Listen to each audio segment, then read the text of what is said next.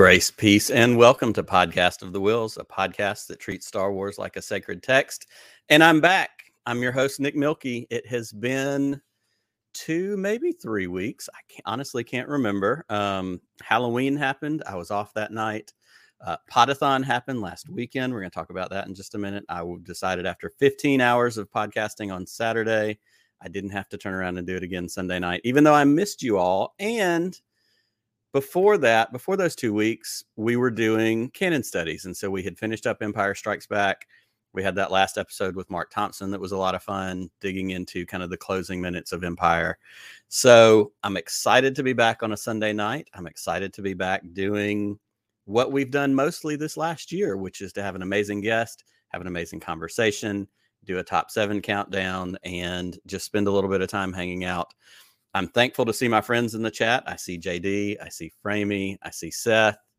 Thank y'all for being here. Y'all make this night so special every week. I'm always honored that you choose to spend time with me, time with us, time with my guests. So before we get to our fantastic guest tonight, and we do have a very high level, top shelf, cream of the crop guest. Sorry, I have to call this out. Seth, you were right. The beard has made progress. We are well on our way back. If anybody is tuning in lately and didn't catch the beard story, about 3.5, 4 weeks ago, I had the opportunity to be an extra for a week on the new rebooted Wonder Years that shot here where I live in Montgomery. But apparently in 1968, people didn't have big full beards like I usually wear. So on the first day on set in hair and makeup, they shaved my beard off for the first time in 11 years. So it was a little bit traumatic. My 5-year-old cried. I may have cried a little bit, but you know what? We're better now. And that's the beauty of beards. They grow back. And this one won't be going away anytime soon. So thank you for noticing. I appreciate your attention to detail. A couple of quick housekeeping items before we get to our guest. T-shirts. We do have T-shirts. They are available. And if you haven't had an opportunity to pick up a Podcast of the Wills T-shirt, they're on sale at our TeePublic store until the end of tonight. I looked at it a couple hours ago and there's like 9 hours left. So normally they're $20. This time they're $13. And we have the standard 4 T-shirts. We have the Dad Batch T-shirt that came out after Bad Batch ended, everybody's favorite group of dads.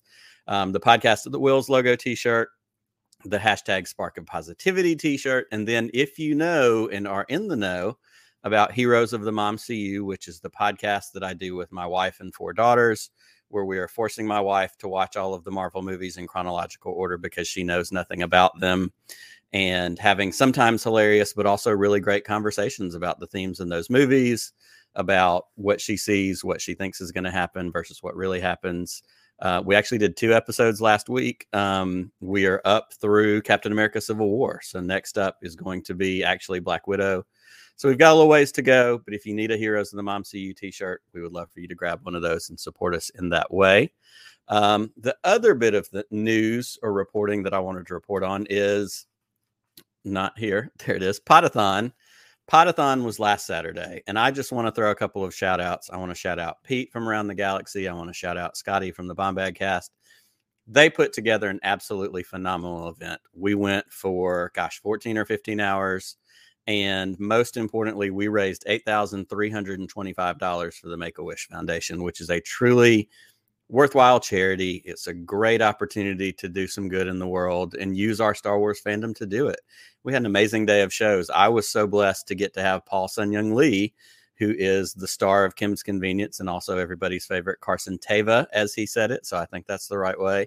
From The Mandalorian, we had a fantastic conversation. And if you missed that, last weekend, I'm going to be putting the audio of that interview up in the podcast feed soon. And I think actually I'm going to get to put the video up on our channel as well. So I'd love for you to check out that great conversation. But I just want to throw a shout out to those guys. Thank you for letting me be a part of that special day.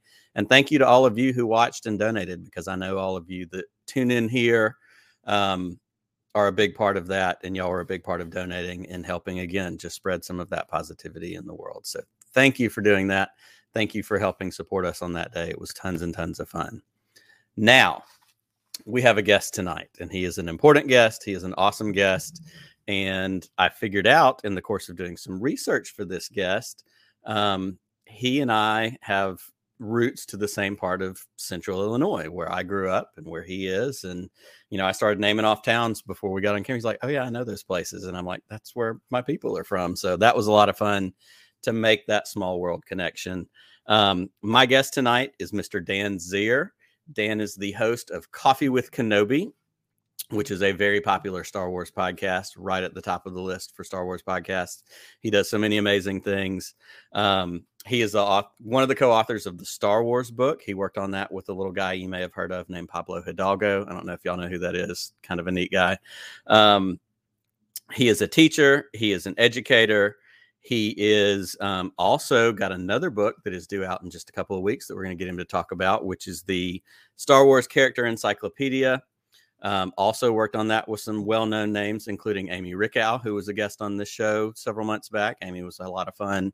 And also, and this may be, I talked to a lot of my guests about how awesome it must be to have some part of Star Wars as your job. And we're going to talk to Dan about that on a couple of different levels.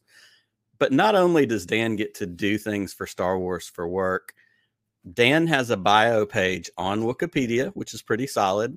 But Dan also has a bio page on StarWars.com. And that kind of feels like, did you get a Hollywood Walk of Fame star? He's done some really, really amazing stuff and is such a great ambassador for the Star Wars community. So I am very thrilled and I'm pleased to welcome Mr. Dan Z to the podcast tonight. Well, hello. Hey, thank you so much. What a gracious introduction. I am absolutely honored to be here, my friend. This is great. It is a pleasure. I'm excited. I've been a fan of your show for a while now. I love listening. And, something that we talked about before we came on air that I really think stands out with your podcast in particular is it's a positive podcast. That hashtag spark of positivity certainly applies to what you do. And also because it's pretty easy to pick up in a very good way. You're a person of faith, and faith plays a lot into who you are as a person, who you are as a Star Wars fan, who you are as a content creator, which I think is also special and very relevant to this show. So I'm excited to dig into all of those things tonight. But first of all, how are you doing?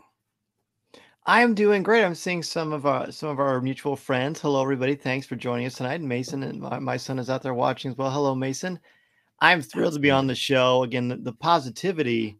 Oh, thanks, man. That's really cool of you. The positivity and the positive outlook is important. As I've said many times, do I like everything Star Wars? No, but I think you can find pearls of wisdom and goodness in everything. And I also think that there is a tactful way to approach something you don't like. Try to, with critical thinking, analyze what doesn't work and talk about it together. I think that's a really good way to be positive and not like everything at the same time. It's not an oxymoron. It can happen. Absolutely. Absolutely. And I love that. So let's do this. Let's jump in right here. Give us kind of a general introduction to who Dan is. Tell us a little bit about yourself. Sure. Well, hello, Mary, by the way. So I am an educator. I've been teaching for 13 years in the Central Illinois area. I teach high school literature, mostly for the past couple of years now. It's mostly been seniors, but I've taught freshmen. I've taught every level of high school. I teach British literature. I teach mythology, and I teach some composition courses. And I'm also a Star Wars fan, naturally, which is how I was able to come on the show. And for 8.5 years now, I have been the host of Coffee with Kenobi, a podcast. So hopefully it's a community, it's a conversation, it's a way to think about Star Wars critically and analytically. It's also a place to have fun, to laugh. We take the content seriously. We don't take ourselves very seriously. And through the course of that, I've had the good fortune to write for several years with over 80 articles for StarWars.com, occasionally for IGN.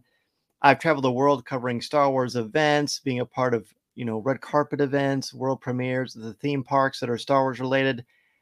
And most importantly, I've met so many great people who become like family to me because of Coffee with Kenobi and because of Star Wars and what this community is and who it brings to the table, right? It brings Star Wars as a community. And what a better time to talk about a community and being at the table because, Thanksgiving, right? Everyone comes together. Hey, Michael, thanks for joining us, buddy. You bring people together to talk about your lives, your passions, and it creates and fosters community like you do every single week here on Podcast of the Wills. So I don't know, Mason, did I leave anything out, buddy? Well, that's fantastic. And I love that. And I love that you're an educator. My wife has worked in the public schools for the last 17 years as an educator herself. Recently transitioned into some new exciting things, but has spent that time, as we've talked about. I spent almost 20 years in youth ministry working with high school students. And so I have very much a soft spot for that age group and encountering people as they're growing, as they're finding their way, which is very Jedi and Padawan like. I spend a lot of time talking about the time that I spent in youth ministry was especially in the deep South, where religion is its own very specific thing and can have some very difficult edges sometimes. I spent a lot of time with my teenagers because they were in that formative part of their life. When they would ask a question about faith, my job was not to tell them the answer. My job was to equip them to find the answer so that they could ask the questions, because to me, that was the foundation of sand versus the foundation of rock. Because I went to college with people who grew up being told, this is the answer, it's only this thing. And when it didn't match, or when it was met with resistance down the line, a lot of times they crumbled. And so my goal was always, I'm not here to tell you the answer. I'm here to help you find the tools so that we can find those answers together. And I think that applies as a dad. I have 4 daughters. And so I want to help them find the tools and be able to ask the questions. And I hear a lot of that just in what you're saying and in listening to your show, thinking critically, working with high school kids to say, let's look at this. Let's look at the context. Let's look at what's going on, which is, again, ties directly into Star Wars, because we all spend all of our extra time analyzing Star Wars and pulling on those threads and going, okay, there's this one part that I keep coming back to and I want to dig into some more. And because Star Wars is built so much on mythology, it just lends itself to that. And I think that that certainly speaks to people, especially people like you, who that's your career, that's your vocation. So I would love for you to dig into a little bit about being a teacher and using, you use Star Wars to teach. That's not a secret. That's something that's a part of, lessons and things you do. Talk a little bit about that. Talk about those shared threads and the importance for you. Certainly. Well, yeah, there's a lot to unpack there. You said a lot of really nice, powerful things. To me, mythology is, of course, mythology at its root just means story. Mythology is story. And Star Wars is a great story. As many of you know, when George Lucas first created Star Wars, there wasn't really a good concrete American mythology that people could really sink their teeth into that was just distinctly part of us. And during the Vietnam conflict, there was a lot of gray in the world. There wasn't clear-cut choices of good and evil. And he wanted to bring that and incorporate that back into the zeitgeist. And so he creates Star Wars, and here we are over 4 years later, still talking about it, still buying action figures. How many Luke Skywalker action figures have we all purchased individually? Quite a few. Exactly. Quite a few. I can see that in your background as well as in mine. That's right. And so, you mentioned youth ministry. Youth ministry is one of the things that I was a part of for a while. And that actually inspired me to be a teacher. Being a teacher is not my first job. I worked in insurance for over 8 years. Okay. And it was fine, but it didn't really light my soul on fire. And then working with teenagers to help them find their voice and be the best version of themselves they could be, that was what drove me. So then when you talk about education, I actually said this last week several times. I'm not going to tell you what to think. I'm going to help you figure out how to think, Absolutely. to figure things out for yourselves, and to want to think for yourselves. Because we live in a world where a lot of people are going to do the thinking and the heavy lifting for you. And that is something that you want to avoid, right? Because if Luke, of course, is a perfect example of this. If Luke Skywalker didn't decide to accept his own hero's journey and find his own path and figure things out, with guidance from his mentor, Obi-Wan Kenobi, and later with Yoda, if he didn't do that, where would the galaxy have been? You have to find your own path, your own destiny, and forge that for yourselves. And the more adversity, I believe, the more adversity that you run into, the greater the path you are taking for yourself. Because, resistance forms that pressure that makes it more difficult to be who you want to be and who the universe wants you to be, or who God wants you to be.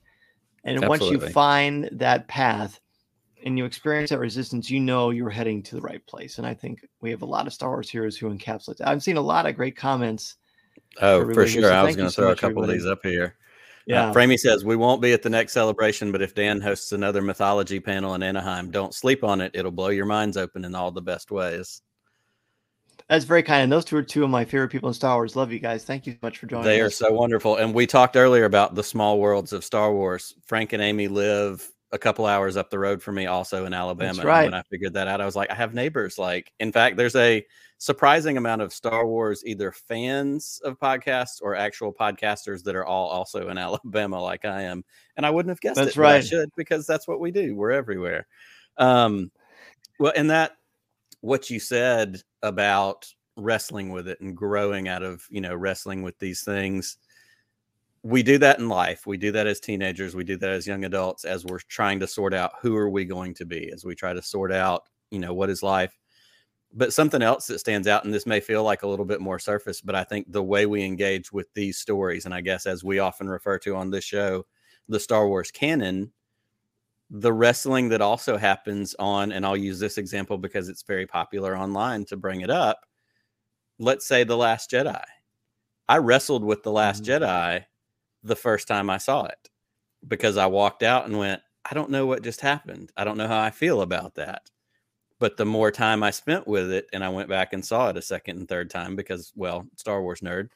But the more time I spent wrestling with that movie and that story, more importantly, the more it has become right near the top of my all-time favorite Star Wars movies. I'm an original trilogy kid, so there's a special place for those. But the storytelling and the arcs in The Last Jedi, the more time I spend with it.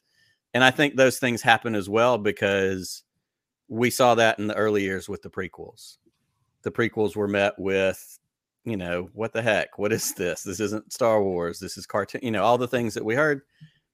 But there's become this time that the longer time goes on and the more people spend time with those people like me who didn't like them at first and was obnoxious as a recently graduated college student, young adult, made, the dumb statements. That's not my Star, whatever.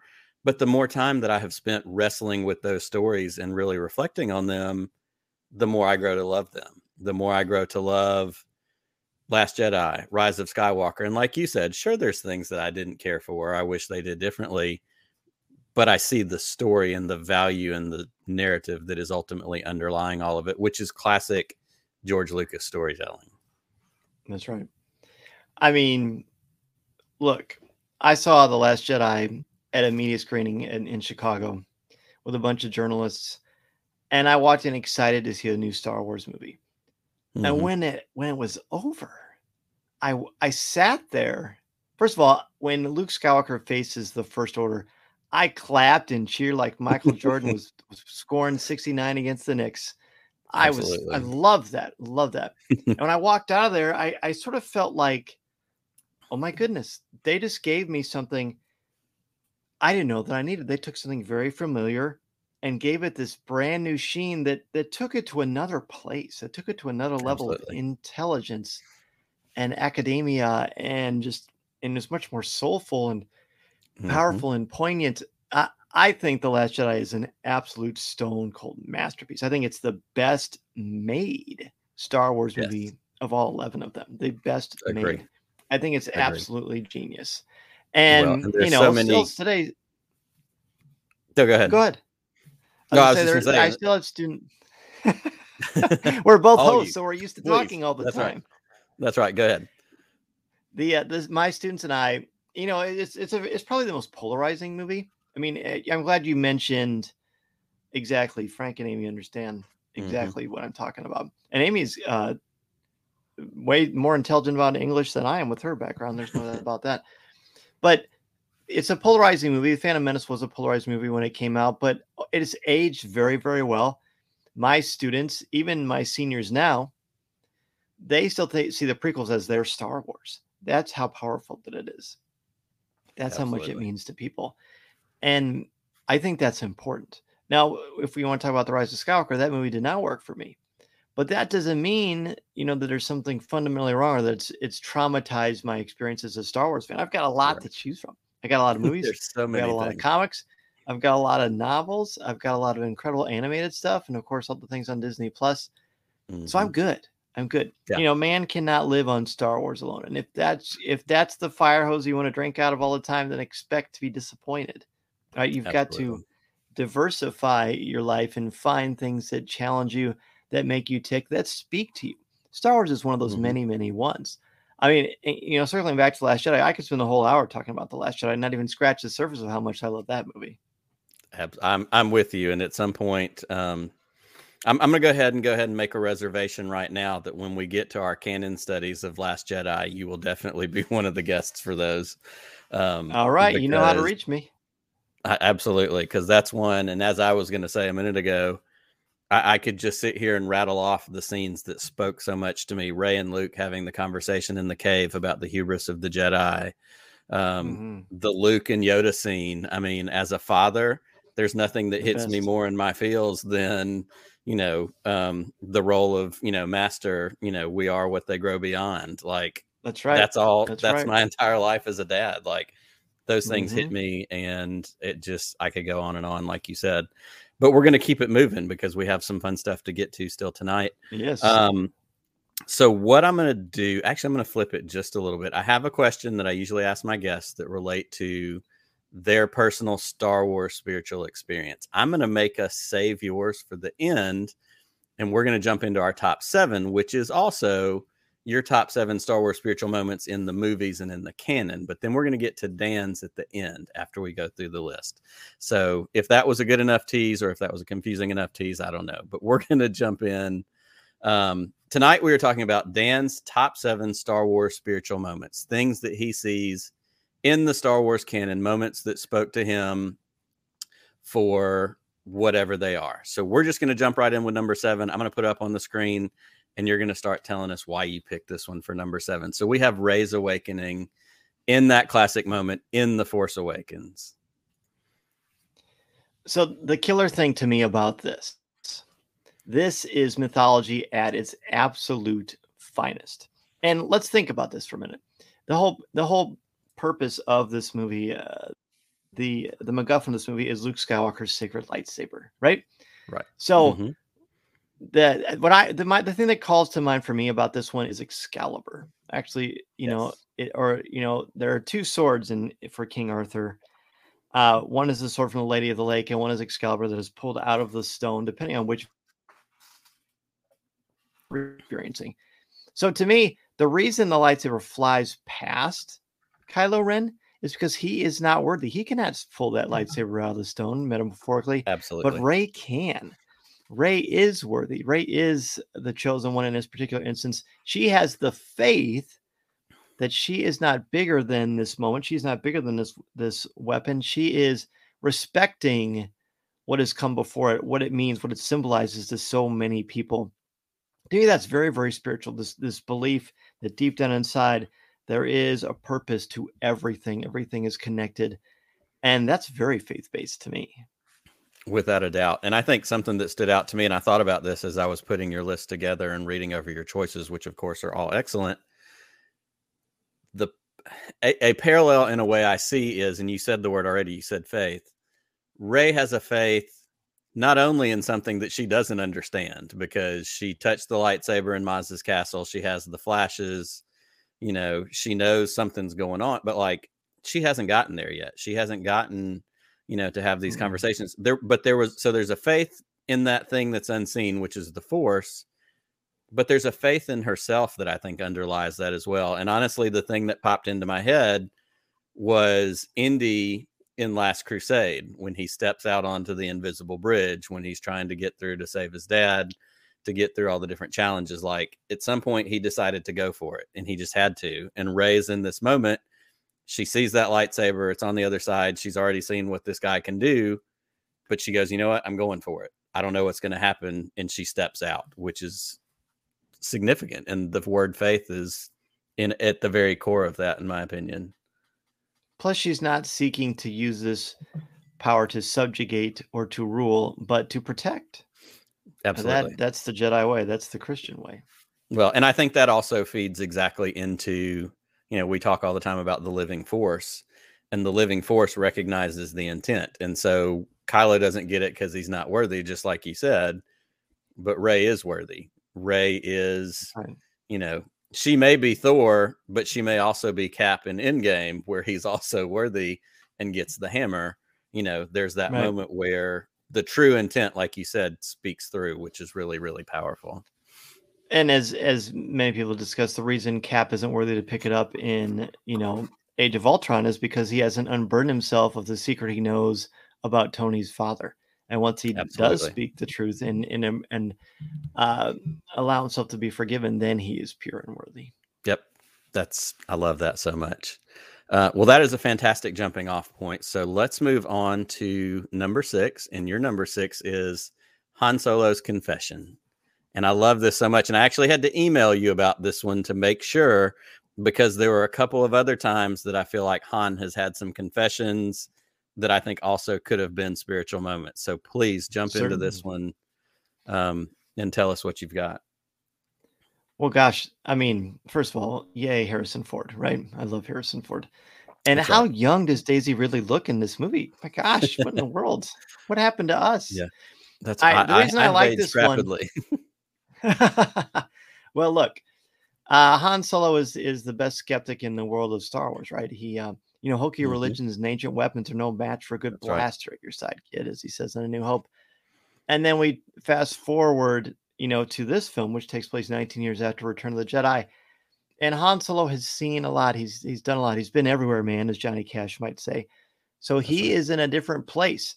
And he is the arbiter of truth. He is the one saying, it's true, the Jedi, the Force. It's true, all that. He says, all these things you've Mm-hmm. heard, all these things you believed about the Force and this mystical energy field and what it actually means, that's real. It's real. And he, the one who is the most skeptical person, he is the one speaking the truth.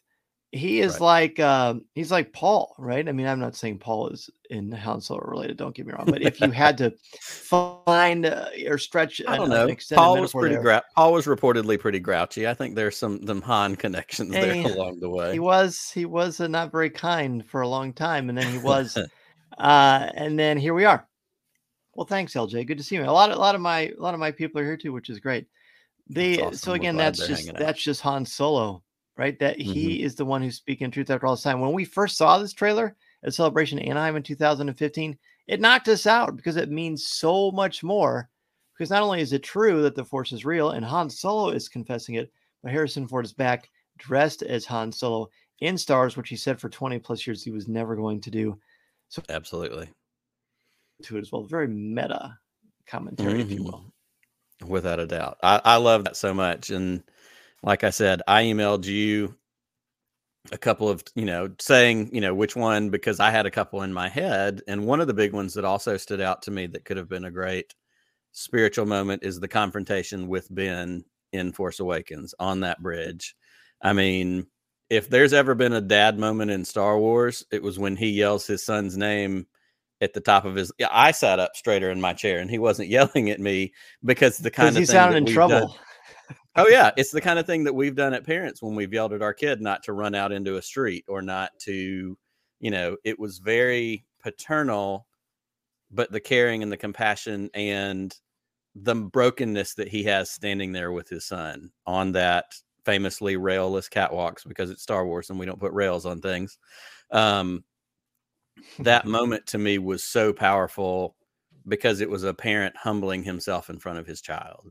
And it was him saying, I'm here. We can fix this. I'll help you. What do you need? And that's huge. And so that one stood out to me as another, Han moment when I wanted to make sure I had the right one for you. I also think there's something really special in, as cliche as it may seem like it is, the Empire moment with Leia right before he gets frozen. This is a man who's put up walls. This is a man who, as you said, or as I said, it was grumpy. You used simple ancient religions and, weapons, no match for a blaster. I always go back to his other one from that same part where he says most of it's simple tricks and nonsense. That was why I related to Han Solo, because he was the guy that, just like Indiana Jones, he did things and there was a swagger there, but it didn't always work out. But somehow he ended up coming out on top anyhow.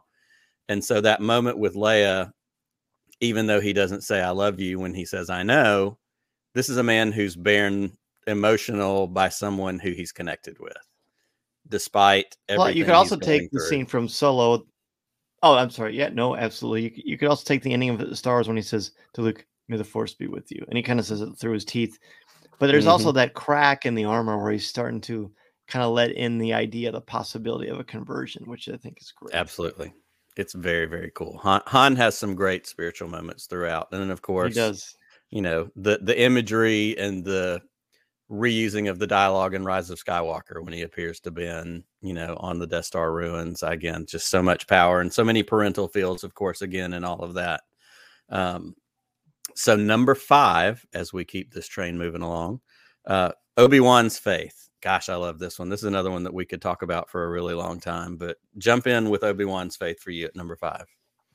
Right. So just before this moment here, I mean, he looks over at Luke, sort of an acknowledgement of, "You got this, kiddo." And it was recently brought up to me by Craig Dickinson, actually, from reading between the reels, that when he looks Mm-hmm. over and he smiles, he's seeing Luke Skywalker and Leia Organa together. Yes. He's seeing the twins together, which Yep. maybe he didn't think was ever going to happen again. Maybe that's why he smiles. I love that take on that. So bravo to Craig for I do pointing that too. out to me.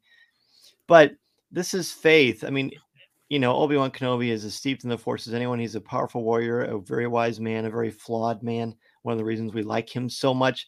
But he's willing to let go and, subscribe to this very, very unique, very eccentric take on the Force, the living Force and the cosmic Force, and to surrender himself. He believes he's not going to die, and he believes he's not going to be cut down by Darth Vader, but he trusts there's a higher plan, there's a destiny, there is a purpose. And Absolutely. lo and behold, it works out for him. It Luke does is work able out. to connect with him because of Obi-Wan's faith, and the inspiration that faith comes from. Obi-Wan, in a sense, becomes something of a martyr in this sequence, Mm-hmm. and I think it's very powerful. Yeah, and I love that you referenced that moment of him looking at Luke and Leia, because I was as you started speaking, that was what popped into my head, and that was one of those moments. I've spent literally my entire life with these movies and have watched them more times than should probably be said out loud. But when somebody tweeted that just in the last year or so, and I saw it on somebody's Twitter post about that moment and and I had never thought about it from that perspective, and it was another one of those, like, here I am 40 plus years later and my mind is still blown by, oh, look at that. Like, that moment Yeah, I know. was so just wild. Like, and of course then I'm at the same time kicking myself going, gosh, why didn't I think of that? But it's so good, and it does speak to Obi-Wan, because I think we sometimes talk about Obi-Wan and Qui-Gon, especially for what we get obviously we just get in The Phantom Menace, but if you read Master and Apprentice, if you get, into that relationship, like, Qui-Gon was kind of almost like the peak of the last of the true Jedi. Like, he was so disciplined, he was so principled, and Obi-Wan is the next generation. Like, there's something I love about Obi-Wan, that every time he shows up to do something, he's like, you take care of this, I'm going to go to the bar and have a drink, whether it's in Attack of the Clones, whether they're in the cantina on Mos Eisley, the scenes in Clone Wars. Like, I relate to that Obi-Wan vibe of, like, I'm going to grab a drink, we're going to work this out, it's going to be fine. It may be a little, off the book, or it may be a little bit different, but there's still a faith there. And I think that develops so much. And you mentioned before about how many different properties and things we have to dig into it.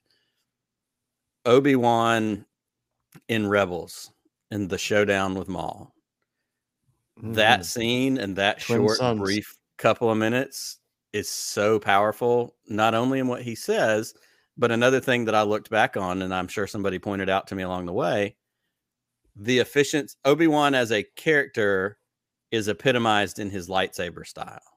The efficiency, like, we watched this movie when I was a kid that came out in 1977, and it seemed cool then. And then when the prequels came out and it was fast and crazy, we're like, oh, those were just old dudes that couldn't sword fight.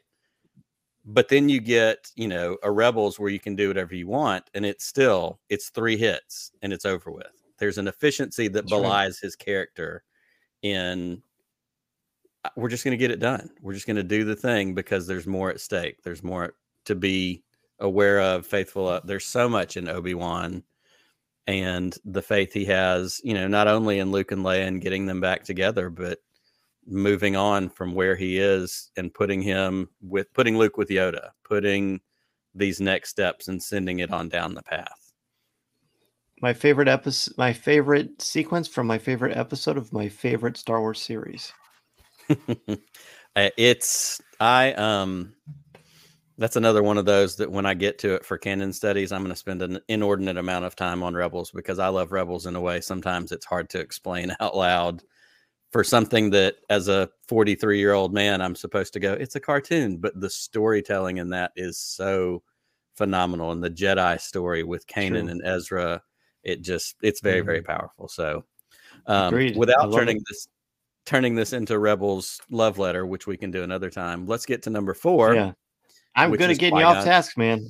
Hey, I'm here for it. Qui-Gon's meditation is your number 4. To me, this is a pretty powerful one. I had a hard time keeping it at 4. I almost moved it up a little bit higher. But look, Qui-Gon Jinn and anxiety have never met, right? Correct. So much of anxiety is being worried or being anxious about what you can control. One of the big secrets to life that people either ignore or don't want to listen to is that the only thing you can control in your life is your attitude. That's it. That's it. Everything else just leads to frustration, angst, and anxiety, right? Qui-Gon Jinn is facing a Sith Lord who is very, very dangerous, who is very, very arrogant and powerful, and walking back and forth across this barrier like a Bengal tiger stalking its prey. Caged animal is always what I go to. That's right. And Qui-Gon chooses not to be angry, not to be stressed, but to meditate, to be at peace, to chill out, homie, as it were. And talk about faith-based, right? Being calm in the face of true adversity, trusting in the will of the Force that things will work out, whatever it is. He's not saying, I hope I live, I hope I survive. He's just being centered, being very, very centered. And that is so inspirational. It's hard not to think of Jesus for something like this, because you've got someone facing a tremendous challenge. And, Jesus shows us to just be at peace, be not afraid. It says, be not afraid 365 times in the Bible, 365 times. You think that's an accident? I don't think it might be important. That's right. Might be important. Be not afraid. Qui-Gon Jinn is not afraid. He chooses faith and trust in this particular circumstance. That is as faith-based as it gets. Absolutely. And this, you hit it right on the head. I mean, this is Jesus in the boat taking a nap while the disciples are losing their mind because it's getting stormy. That's right. And I love too, and I've always loved this scene in particular, and you can't really get it in this picture that I picked, but obviously you've got Maul on the front half pacing like a caged animal. You've got Qui-Gon in the middle, cool, calm, collected. And then you've got Obi-Wan in the background, and Obi-Wan should be taking a cue from his master. And while he's not pacing, he's barely able to keep himself from running through that barrier. Like, he's ready to go. He's got his game face on. And it creates, again, that beautiful symmetry that we see in so much of the lore of Star Wars. And again, it's almost like George Lucas knew what he was doing when he did these kinds of things. Yeah, I think you might be onto something. he might make it after all. Well, let's get into number 3, which is Grogu and Din Djarin. Talk about parental. I mean, my gosh. Oh, you're going to make us keep looking at the scene over and over again. You're going to make us all sad. I picked this one because of the love of father and son. Like, I have 3 boys. I love them all dearly. I would gladly trade my life for any of them.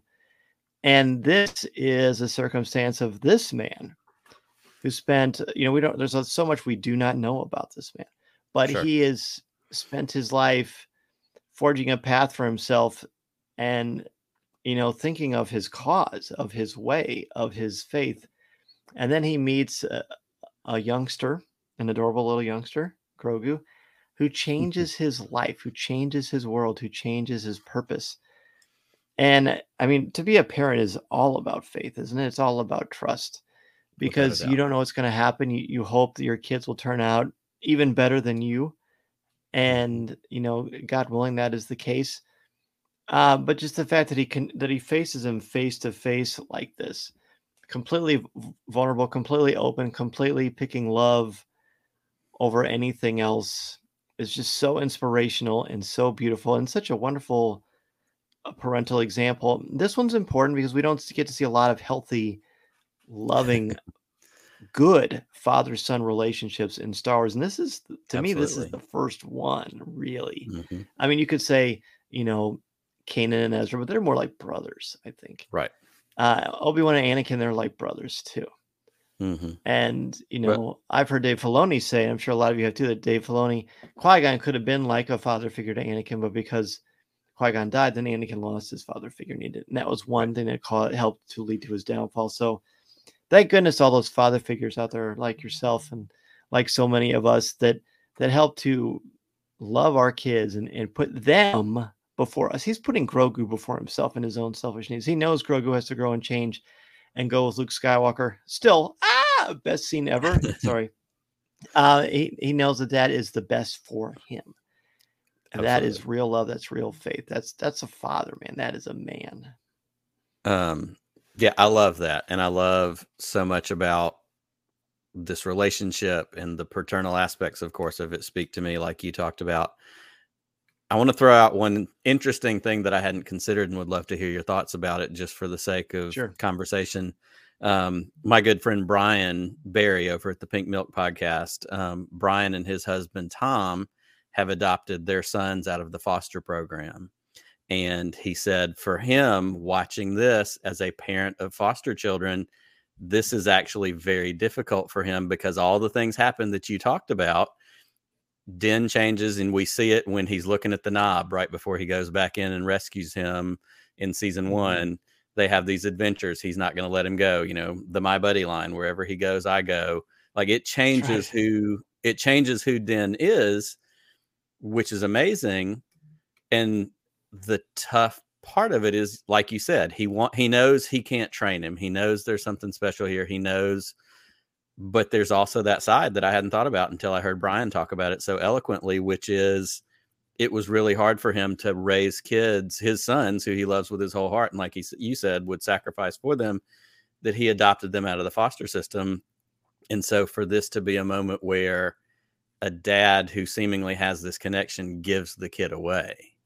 And that was really powerful to me to hear that perspective, because that's not my perspective. That's not, my relationship with my kids, and it doesn't change. It's neat to see that from another angle and to hear somebody else wrestle with it from a different perspective. I just dropped that on you, but I don't know if you have any thoughts that relate to that or not. I always have thoughts. Well, by all means, you're in the right place. Good deal. Well, I mean, Yoda, let go of what you fear to lose. When he says that to Anakin, it seems so cold and callous and like, where's the empathy here, Yoda? But I think Yoda was onto something, right? You've got to trust that there's a bigger plan, bigger than what you believe. There's something bigger than your fears and your anxieties, your hopes and your dreams. And that is the path, that is the plan. God has a plan for us. You have a free will, but there's also a destiny, right? That's called soft determinism. That's a philosophical term for that, where your life has been, there is a purpose for you. There's a blueprint for you, but you get to choose it. That's what love is, isn't it? If someone tells you to love, you have to love something, but you're not willfully doing it of your own accord, then that's not really love, right? This is love here with Grogu and Din Djarin, because they're both choosing, not because they're being forced or because they're pressured or obliged or obligated. It's because that's their path. That's the right thing for them. They know it in their hearts and they embrace it. And they both support one another in the process. And hopefully it's not the last we've seen of either of them. Absolutely. I'll be so interested to see how they bring these two back together and tie some of these threads. And, maybe we'll get a little more Luke out of that too. You never know. Number 2, as we keep moving through the list, is one of my favorites. Talk about rebels. We've got World Between Worlds. Yeah, I got to write about this for the Star Wars book. I've written about it on StarWars.com. This is, to me, one of the most fascinating sequences in any Star Wars anything, because it introduced a new aspect of Star Wars. The fact that, my goodness, the fact that he can see this thing happening before, when it was happening, and pull her out of reality into this world between worlds, into the space between spaces, and rewrite history, reset things. There's just so much to it. No wonder the Emperor wants to take control of it and have it, because then, my gosh, it would be like, very much would be like in the finale of the season 1 of What If, when this Uber Ultron is able to encounter the Watcher and mess with so much more than just one world, one reality, but the universe, all universes as they are. It's a very God moment, isn't it? It's also a very responsible one where Ezra has to learn, yeah, I could save Kanan right now, but that would undermine his sacrifice. It would undermine his choice. That would take away his agency. It would also be me playing God, which I don't get to do, because that's not my role. That's not who I am. And the fact that it gave us the possibility that anything, we knew that anything is possible in the Force. When Ahsoka comes back, because it's been a long time since we had seen Ahsoka. That's right. When she came back like that, there were tears of joy throughout fandom, because Ahsoka Tano is one of the best characters, not only in Star Wars, but all of fiction, period. And ever show up in this fashion and have it connected to the Mortis arc, which is such a mind-bending thing in and of itself. As Frank and I were saying, the Force mysticism is absolutely fascinating. It really is. And it again continues to show us the Force cannot be pinned down into one religion or one belief system. The Force is a lot of different things. The Force is whatever the creators tell us it is, and what has come before it. And being able to talk about and write about the Force and try to pin down something that you can't pin down is kind of like a nice metaphor for this episode in and of itself. Without a doubt. Well, and it's another one of those things that I agree, the Force mysticism, and we use the term all the time, the living Force. Like, it can't be pinned down. It can't be, you can't figure it out. That's the whole nature of part of what they're trying to do as they meditate, as they become in tune, as they listen. And it's going to be different for everyone, much like a person of faith, whether it's a Christian faith or any other faith. My faith is not going to be the same as yours, and yours isn't going to be the same as your son's, because we are attuned to God or to whoever our spiritual higher up is in different ways, and we encounter them in different ways, and we process. And so I am just agreeing with you with extra words, because as a host, that's what I do. I just say things. But this arc with World Between Worlds was so great, because we just went, let's keep unpacking. Let's keep finding more things that we can use to expand this world that we love and this storytelling that means so much. You can have midichlorians and still make it about faith. And this That's episode exactly shows right. It can be science and faith all rolled into one. So that brings us to our number one. This has been an amazing list, and then we're not done yet. So your number one is the Death Star apotheosis. Yes. Well, to me, apotheosis is a term from Joseph Campbell's hero's journey, where the hero dies to self and rises again. So for Luke Skywalker, in any apotheosis, the hero may actually die and come back to life, or they may die to an old way of thinking and come back reawakened into a new thought process where they never look back. They're never the same. Even when you stumble and fall, you're still that same person. When Luke is flying down the Death Star trenches, Luke, you switched off your targeting computer. What's wrong? Nothing. I'm all right. Yep. No one can believe what he's doing. What is this farm boy doing? Turning off the technology so he can blow up the Death Star. Well, we already saw that it didn't work, right? So what happens is he turns off the technology. He turns off the things he's relied on his whole life. And he trusts in something he just learned about basically 5 minutes ago. And trusts in the Force, fires that shot that's one shot in a million that ends the arc of the Empire and creates, it's not balanced yet, but the rebellion has gained a swift edge. It's given them a lot of hope. Luke is a new hope. He's also a new hope for his father, even though his father may not know it just yet. And Luke has changed. I mean, there's nothing more faith-based than trusting in this brand new thing, which isn't new, but is new to Luke, that this is going to be the thing that's going to help him, defeat the great Death Star and to defeat Darth Vader in his ultimate space station. I mean, there's nothing more faith-based than that. And boy, does it ever work. Absolutely. It definitely does. You And it like is. fireworks, kids? Yeah, check this out. Yeah, I love that so much. And I love, like you said, this is somebody who's changed. He comes out of this and he's never the same after this, which we see there's so much just in Star Wars, that first movie, of whiny, farm boy kid. His parent figures are burned and die, and he meets this old man, and all, these adventures and all these things happen to him so quickly. And that's how life comes at us a lot of times. A bunch of stuff can happen to us all at one time. And all of a sudden we look back and go, I don't even remember who the whiny guy was complaining about power converters, 2 weeks ago. Now I'm this hero and I'm on a completely different path. And it continues to be an evolving and growing path throughout this entire canon, which I love that we get, like we talked about with Last Jedi in the sequels. Like, that story and that change for Luke goes throughout his entire life. He didn't have this one Death Star moment and then he's Michael Jordan for the rest of the time, to borrow the analogy you used earlier. He still goes through the ups and downs, and he goes through the doubts and the failures, which I love that they focus on with that relationship with Ben.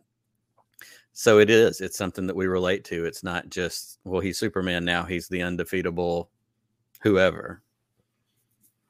Right. Yeah, he's not Beowulf or Superman. He's flawed. That's why The Last Jedi speaks to me, because even when you learn those powerful lessons and have so much success, you're still a human being. Like, if you think when you're younger and you learn lessons that you're done, you're not done. You're always learning.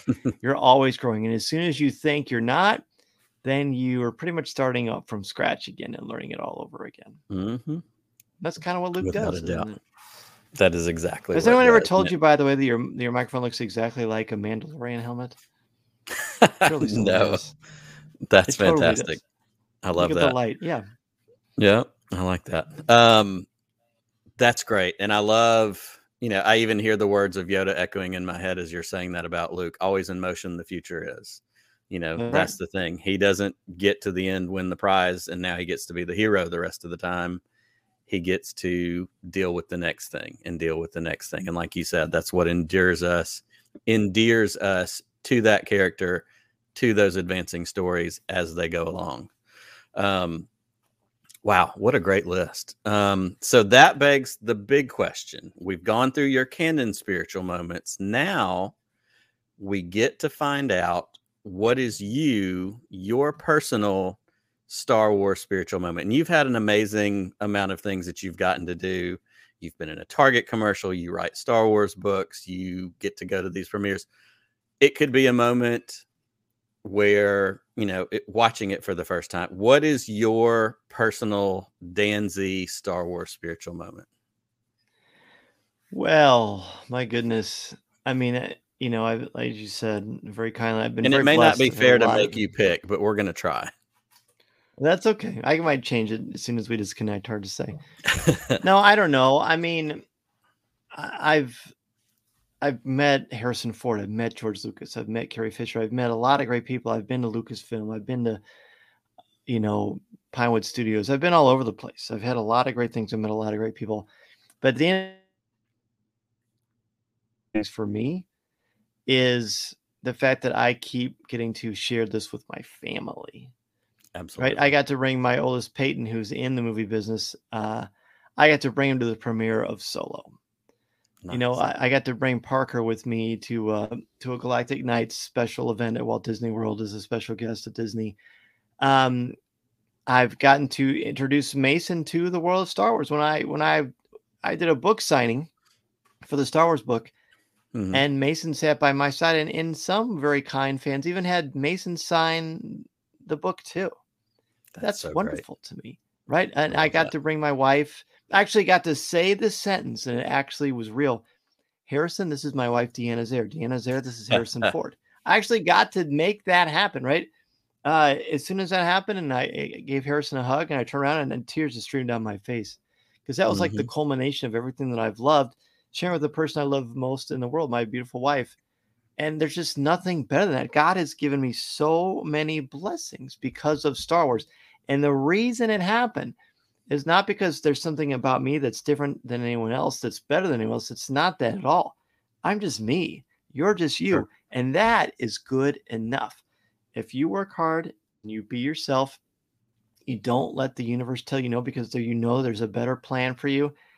You don't apologize for who you are. You accept what God has given you. You take the pits and pratfalls and use them to become stronger, to become more powerful in yourself, because that is what God wants you to do. Then you can find your path, find your own hero's journey, and take your first step into a larger world. And I am where I am because God kept nagging me to be a teacher. He kept telling me to be a teacher, but I kept telling myself reasons why I shouldn't. Then one day I just stopped doing that and started only looking at why I should do these things that God wants me to do. And as soon as that happened, I became a teacher. I met my wife. I met Corey Clubb, and together we created Coffee with Kenobi. And then boom, look out world, here we come. And, we've just scratched the surface of what I want to accomplish with the show. And that's because I say yes. And when there are opportunities to say yes, I get myself ready and get myself as well-rounded and balanced as I ever can. So when those opportunities come, I will be ready for them. And this is something, friends, that I hope that you do as well. Absolutely. I love that so much. And I love that it comes back to family, because that is also, for all the ups and downs, and you mentioned it before, there aren't the greatest examples of Star Wars parents per se, but we talk all the time about the found family in Star Wars and the community of Star Wars, whether it's in real life or in the movies. And for you to be able to make that connection and to have a journey like that, to have a journey that's genuine, to have a journey that's pure, because you're doing your best and you're putting, others first. You're being a teacher. That's putting others first. That's not, being the big, powerful CEO. That's not doing, and those things are rewarded with the kindness. And as they say, as Chirrut says, the force of others is a part of your journey and is a part of your ability to connect with people. And so it's really, really great. And I'm really excited to hear that that's your spiritual moment, because it is so personal, and it has opened up all the other things that I listed off. I'm picking surface moments like, ooh, I went to this premiere. Ooh, I wrote this book. But you got to do those things because it started with family, and it started with the opportunity to say, I want to try this. I want to do this. And you kept pushing and you didn't give up. That's very Jedi of you, sir. Well, that's very kind of you. Thank you, man, for that kind words. And thanks, Frank and Mary and everybody else, for your kind words in the comments too. I really appreciate it. Absolutely. I'm blessed, man. We're all blessed to have this great community that we have. And thank you for giving me the platform to share that. It's an honor to get to have a chance to hang out and chat. As we circle in on getting done tonight, this has really been a blessing for me. It's been a great opportunity to have this conversation, and I look forward to, once we get into some of our canon studies, reaching back out and getting you to come in and help me pick apart some of the sacred text, as it were, sure, down the line. But in the meantime, tell everybody, obviously we teased a little bit, you've got a book coming out in a couple of weeks. Tell everybody where they can find you. Give us all your plugs. Absolutely. Well, Coffee with Kenobi is heard twice a week. You can, if you are a fan of watching live videos, you obviously are now, you can catch me every Monday night at 7:00 p.m. Central Standard Time on Facebook Live at www.coffeewithkenobi.com/live. There is a replay of it on YouTube, and the audio is shared on our podcast feed as well. Every single Thursday is the main show. And going strong. You can find us all over social media, on Twitter, on Facebook, on Instagram, on Pinterest. And let's see. Oh, Coffee with Kenobi. We have a Facebook group, the CWK Cafe, where many of our friends here join us to talk in a positive, family-friendly, spoiler-free place about Star Wars and what we love about it, brag about our collectibles, beg for the links to the latest Hasbro releases, all that good stuff. That's right. Let's see. Of course, my book, the Star Wars book, has been out for over a year. On November 30th, the Star Wars Character Encyclopedia Updated and Expanded Edition is this next book from Star Wars that I have out. I co-wrote with a lot of amazing people, including Amy Raquel that you mentioned. Mm-hmm. You can certainly join the CWK Alliance, which is our Patreon show. There's exclusive Facebook podcast there, CWK Pour Over, that comes out once a week as well. There's also a video portion of that. If you are starting a podcast for a blog or have an existing one and you want me to help you expand or build your brand, you can reach out to me at danzmedia.com. And then, of course, you can always find me on starwars.com and my writing there as well.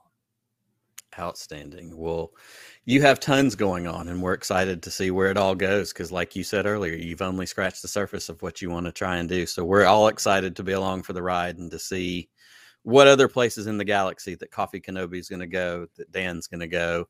But most importantly, I want to thank you again for hanging out tonight. It's truly been a blessing. Thanks to everybody who has been watching along with us in the live chat.